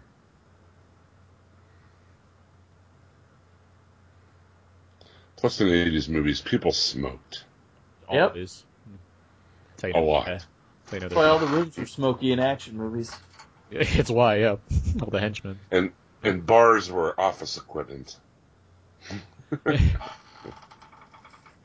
Well, you know, a lot of times, too, like now, movies are too based on, you know, explaining how stuff happens or making sure everything works. Like back in the 80s, we could go and just, you know, we escaped a lot better than we do now. Like yeah, there's a lot of picking apart things and semantics that both go explained and picked apart by people that watch said movies. Yeah, like this, I mean, they're just like, you know what, here we are, we're going with it. I mean, there was a lot less time with exposition as we have now. Like, you know, you're going to a movie, you're going to see fantastic things happen, and because it was a movie, you most of the time could allow. I'm not saying everything was okay to go, but I mean, you accept it a lot more. It's why a movie recently, like Looper, works so well, because it throws you a concept, but isn't about that concept necessarily. Yeah. It throws you a thing that exists. Yeah, as long as they play within the rules that they set up and the concept that they have, then I'm fine with it. Like, it doesn't need to be like, whoa, in real life, this wouldn't, you know. Right. As long as the movie clearly establishes its own world and its own concepts, and that's great. Which is hilarious when people bring up flaws in certain time travel movies where it's like, well, so you're over the fact that time travel exists to begin with? Like, yes, I don't understand. Yeah. There's a great story Max Landis tells about talking to his father, writing a story about vampires or something. Mm-hmm. And he said, well, no, only stake through the heart. He goes, okay, what kills vampires? And Max says, well, I'll stake through the heart, garlic. He goes, no, whatever you want it to, because vampires aren't effing real. Yep. Yeah, it's the same thing, much. You know? I mean, like, I don't need to know the ins and outs of RoboCop himself. I just assume that what they did works. Right. You know? I don't need the over-explanation of how that works. He just kind of drills himself a little bit, and he's all good. Yeah, I understand that he's a cyborg. I've never seen a cyborg worked on one, but I'm also watching a science fiction action movie, so right. I'm going to accept their technology as whatever they want it to be. There's some cool editing there with the drilling and undrilling the holes from your head, where it's showing you just enough to make you think that he actually did it. It's good Right. stuff. This And is here we great. go. Here we go. Yeah, we get Murphy, and he's disturbing looking. Yeah. Great makeup, by the way. Oh, yeah, it's In order to pull this fantastic. off, it looks amazing. They can't even pull it off on the new one, and I'm not giving anything away on the trailer, but you can see there's clearly a guy under a mask, where this looks like... This looks like there's been a face strapped face, onto yes. something. Like, Yeah, exactly. Yeah. and a real And face, not just like a fake face. Like, it looks real. And they even got his head where he was shot. Yeah. hmm There's some really clever work done to make this work. Yeah. Because obviously, I guess his head would have to be somewhat smaller, and they had to build around it to make it. It's clever. Yeah. It's the kind of thing where you're like, I can't exactly explain how this was done. Yeah, they picked Weller because he was thinner. The guy they wanted for the role was Michael Ironside, but he was too bulky. Oh wow, To that pull would have been a off. totally different movie. Yeah. Yeah, he was too bulky to pull off what they wanted, and Weller was thinner, and because in order to make this work, the guy had to be like really thin, so the suit didn't look super huge. Where's the Ironside Weller villain off movie that I need to see? Oh man, That would be I don't great. know. How's that at? I was thinking about him when you guys were talking about Starship Troopers earlier. Oh yeah. Oh yeah, I was just trying to think too. Like, when does him not be a villain? And that's because what I mean, it makes sense because Verhoeven did use him in Total Recall and Starship Troopers, right? Yep. Yep. Yeah. So yeah, so you could see it was on his brain. Yeah, he certainly wanted to work with him. He thought. I mean, he did good. They wanted him for RoboCop, right? And then they. Yeah, that's It just who they wanted, but it just wasn't going to work, and the studio didn't like him either. What's Ironside's besides Verhoeven movies? What's his like big claim? There's a lot Scanners. of animation. Yeah, scanners. Scanners. There we go. Visiting hours. He does a lot of animation voices too. Yeah, I know that. Yeah. Yeah. I forgot about Scanners. That was a key one. Oh yeah, scanners. Oh man. Did he do So plenty of explosive. TV, or I think he did some TV work. He was in Sequest season 3. He replaced Roy Scheider. Mm. He was Darkseid in the Justice League cartoon. I remember that. Oh, and this scene's crazy. Yeah. You would not find something like this in a movie nowadays. This is like, we got some money left in the budget, guys. Let's do it.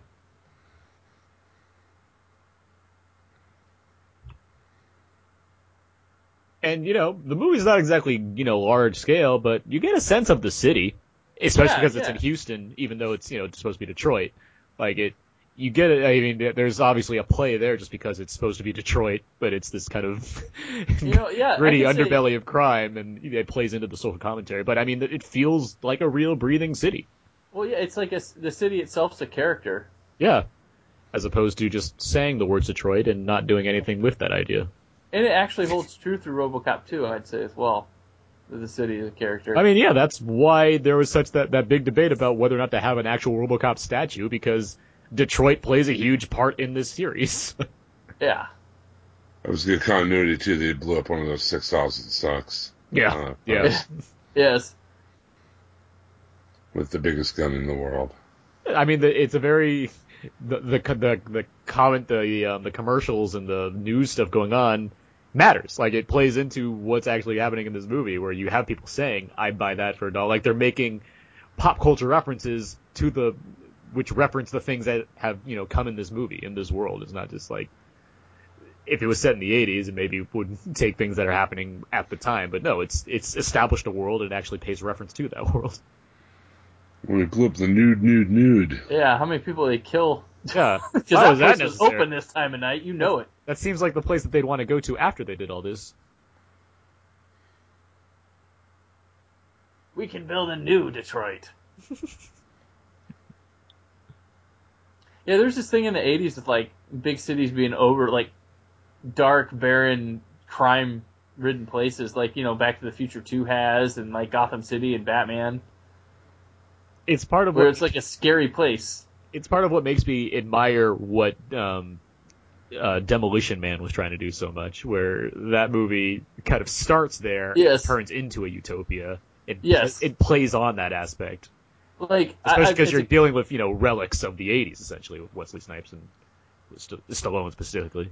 Yeah. I Well, mean, like, I think- as a kid in the Midwest growing up and watching these, like I was afraid to go to like a New York because I felt like, I was gonna get there and immediately on the street be like mugged and like held at gunpoint. Like that's what like these kind of movies promoted that thing. Like Jason Takes Manhattan. I mean, when they get to Manhattan, they're immediately held at gunpoint, attempted rape, shot up with heroin.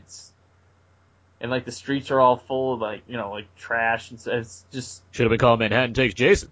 Manhattan Takes Jason. Yes, but, I mean that's one of the Yeah. examples. But the other representations of big cities were just dark places. Yeah, no, I completely agree. Yeah. Where was Darkman set? Darkman was in Chicago. Yeah, I wanna say. I just watched that. I know. Oh man, I haven't seen that in so long. I really can't should wait give to it a check out rewatch. the new. It has a new It's- Scream Factory Blu-ray coming out, which Brandon reviewed on WhySoBlue.com. Yes, Yeah, they it's got awesome. Liam Neeson back for it. Or to talk about it. Liam Neeson's is my shiznit. Yes. Good cop, bad cop. Bad cop, RoboCop. Okay. By the way, we talk because we keep talking over things because that's what we're supposed to do. I really like the scene between Lewis and RoboCop as he's unscrewing himself and everything. It's a great chance for the movie to breathe. Yeah. It establishes, it gives you, I mean, given that we're dealing with RoboCop the entire time, or for the majority of the movie, it gives you a great chance to remember that Murphy has a personality and it's slowly seeping through to an extent, even though he's still RoboCop. He's not altering what he is, but you can see that there is life in him, and it's a tribute to Peter Weller and to Nancy Allen and to just what the screenplay is doing with this concept, that it makes it work while still being true to what this thing is. So you get to this third act, and you're all about it, and you want Lewis and RoboCop to succeed because you like that chemistry, you like their friendship, and obviously these guys are dicks, so like I want to see them win.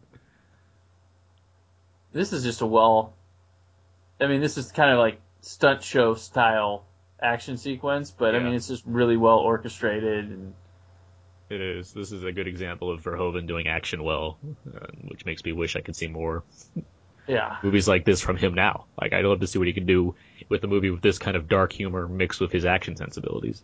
Mhm. And as much as I like Black Book, which is like 2006 now, that's not an action movie. It's a war drama. But I've seen Verhoeven do something classy, which is awesome, seeing Black Book, but I'd love to see him do something like this again.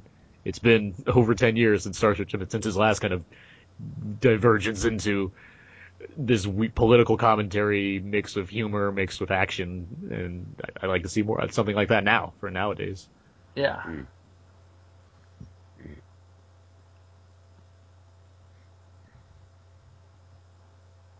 And the score is in full effect too. Like, you get just everything about this scene is great. Well, and one thing too with these, they were Mm. patient in the editing room. You can see everything going on. For sure. You got a good sense of where they're at, the motion. Like you can stop and admire shots and effects and stuff. Whereas, I'm not against shaky cam, but there's a lot of people that don't know how to use it correctly. Uh-huh. Mhm. This is Yeah. amazing. This Yeah. I mean, you show someone a still from this, that isn't too familiar, they would not know it was from RoboCop. And I look, there's so little done to explain what's happening. It's just like toxic waste. Now he's a mutant. That's it. Here is a iconic He's turned into looking cottage mutant cheese. melting. It's not like the movie took any time. Like, it's not like a rule of three. They didn't set it up earlier. They didn't say toxic waste is on the rise and mutants are emerging. It just it gives you a shot of toxic waste. Guy's in it. Guess what? Now he's a mutant. Like, that's all you need. And none of the sequels ran with that kind of idea, which is surprising. We'd be like, we could have a league of mutants versus RoboCop. That hubcap into the camera, I love that. I want to know yeah. if that was like just a great catch from them filming on the day, but it's such a cool thing. Or the hubcap where they're like Lewis and the guys driving in the cars, and the hubcap just flies right into the camera lens. That's great. I love how Ray Wise is like, dude, get off me. Yeah, no, I don't have time to deal with mutants right now. You're freaking me out. Come up to this scene. Maybe the greatest shot in the movie. Yes. And it's just everywhere. It just splashes everywhere. It's so good.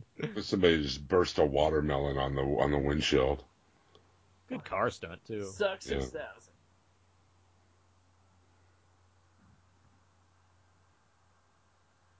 Yeah, I feel like I repeat myself a lot when going back to old franchises, like just praising all the practical and like real stunt work that goes on. It's I don't know, far more delightful, I guess. So I don't know, maybe kids today like really get into the CG and stuff, and it's just, you know, different for different ages. I'm not, like I said, not totally against CG, but there's just something far more.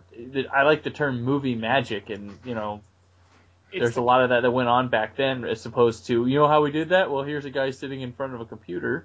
It's the kind of thing that's going to make you wonder what the nostalgia is, you know, years from now, where you have the movies that are coming out today as some of the ones that you're looking back on, and which ones are going to stand up because of what kids remember when they were young seeing them and whatnot. Yeah, because I mean, when I would see something like this, and there's a lot of movies where I'd be like, wow, how did they do that? And that's a lot that got me into movies, was like wondering like how they, like, being like a fan of like horror movies growing up, especially. Well, I wanted to know how they were doing these incredible effects, and you go and you see all this work done, and like the special ways they use the cameras and just like That's inserts crazy. and stuff like that. Boom. This movie, heroes bleed in this movie. Oh my god. Everyone's getting shot up, beat up, things dropping on them. My god. And blown up. That's an amazing movie too. Ray Wise like celebrating, followed by him just blowing out of the sky. Kurtwood Smith's like, what just happened?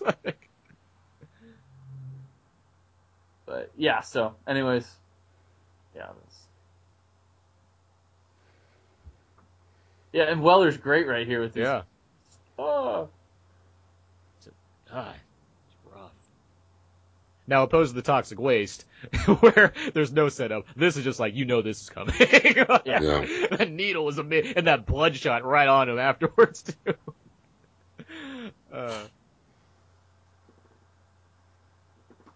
And Verhoeven pulled it off with the ridiculous gore. Yeah. That's a hardcore death, too. Like, it's one thing to get splattered across the screen, but it looks like Kurtwood Smith's obviously the guy that wants, you know, you want him to suffer the most in terms of villains that are going to die, and he pulls it off. It doesn't look like a happy death. That's a great line, too. They fix you. They fix everything. I think what does it for me with the head is that, like, the piece, like, on the back of his neck is, like, gone, so it like, looks like there's something, it pulls off the illusion that, like, there's just a face strapped onto the front of that thing better. Right. Like, it's still, like, I know how they did it, and it still is amazing looking in person, you know? Yeah. I love there's another Ed to it. Or, do you think are there multiple ones at this point, or is it just... Yeah, I think there's multiple ones. So it's just like another one. It's like, I got a solution this time.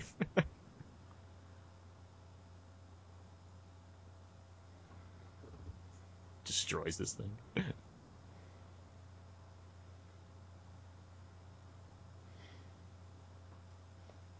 Cut to... It's still around? Drunken Legs. Boom. I guess it's good because it does it just enough where you don't have that little foot waggle at the end is great. Where it's done where it's not interacting the two things enough, so that's why it works as somewhat timeless, or at least not as aged as other stop motion effects where they're very deliberately involved with each other, the real and the fake.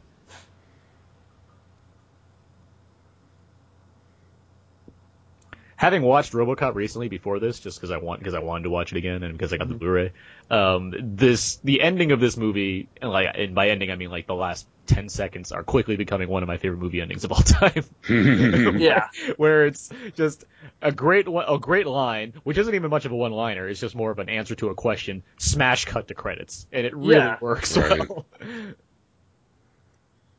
Boy, I hope I'm compatible. They should have done a freeze frame with the credits. I don't know, cut to title works for me so well. Yeah. It's very... it ends. There's no bull crap, just fluff 30 seconds at the end just to, hey, everything's back to normal. They're like, this movie is over. We're done here. It almost makes you wonder, like, I don't know how they could have pulled this off, but if there was like a day in the life version of this movie, and it'd be very circular in that way. I guess like Dredd, if like Dredd was like that. If Dredd had like a smash cut ending, I wonder how much. And I love Dredd already. I wonder how much more I like it if it tried to pull something like that off, like a RoboCop style ending. If I was one of these OCP This is people, great. This is great. This is a fact shot here. It's a great fall. the long arms. Yeah. If I was one of these OCP people, I would be scared every time they have a board. Yeah, a guy covered in blood, no mask. Someone gets shot up every time.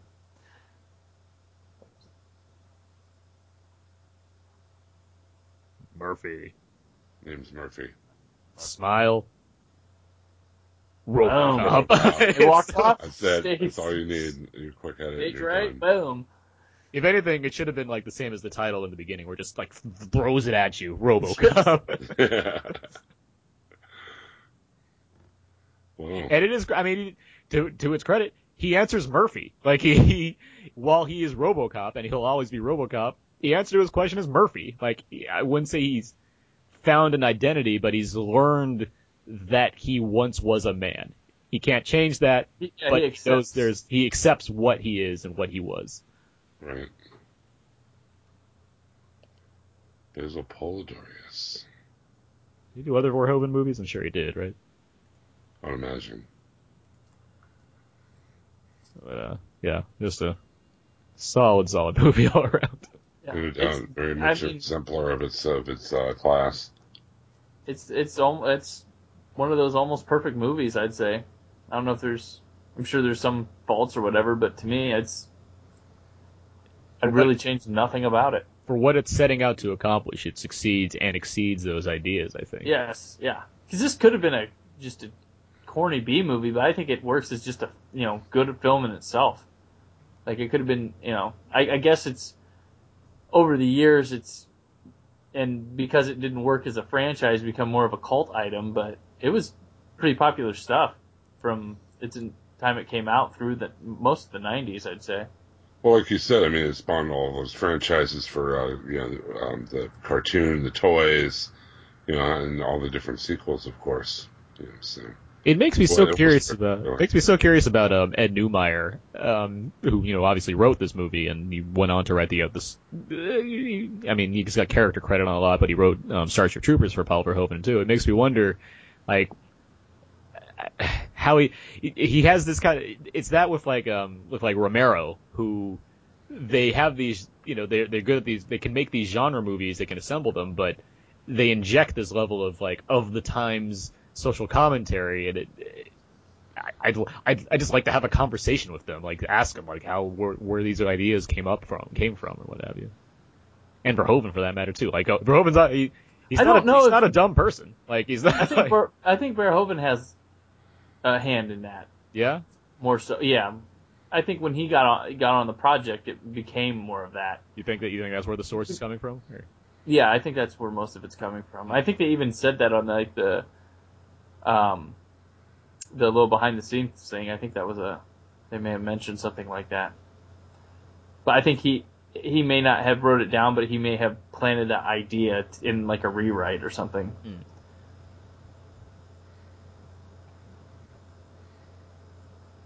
Well, we've watched RoboCop. We've done it. What a great excuse to watch this movie again. Yes. The credits are very slow, by the way. Yes, they're they scrolling by really slowly. Ed 209 had a crew. Yeah. His own crew. Latte Wrangler. Wait a minute. But yeah, no, it's always fun doing these commentaries. Hope anyone that stuck around this long certainly enjoyed themselves, because we like doing this, and we got into, I think, a lot of interesting conversations about various things that somewhat relate to the movie, and sometimes did. But yeah, I can't recommend this Blu-ray enough. I know Brandon, you agree. It's only $7.99. And it comes with a ticket to the new RoboCop. Yeah. I told Aaron, I texted him the day I got done watching. I was like, man, I feel like highway robbery getting this for $7.99.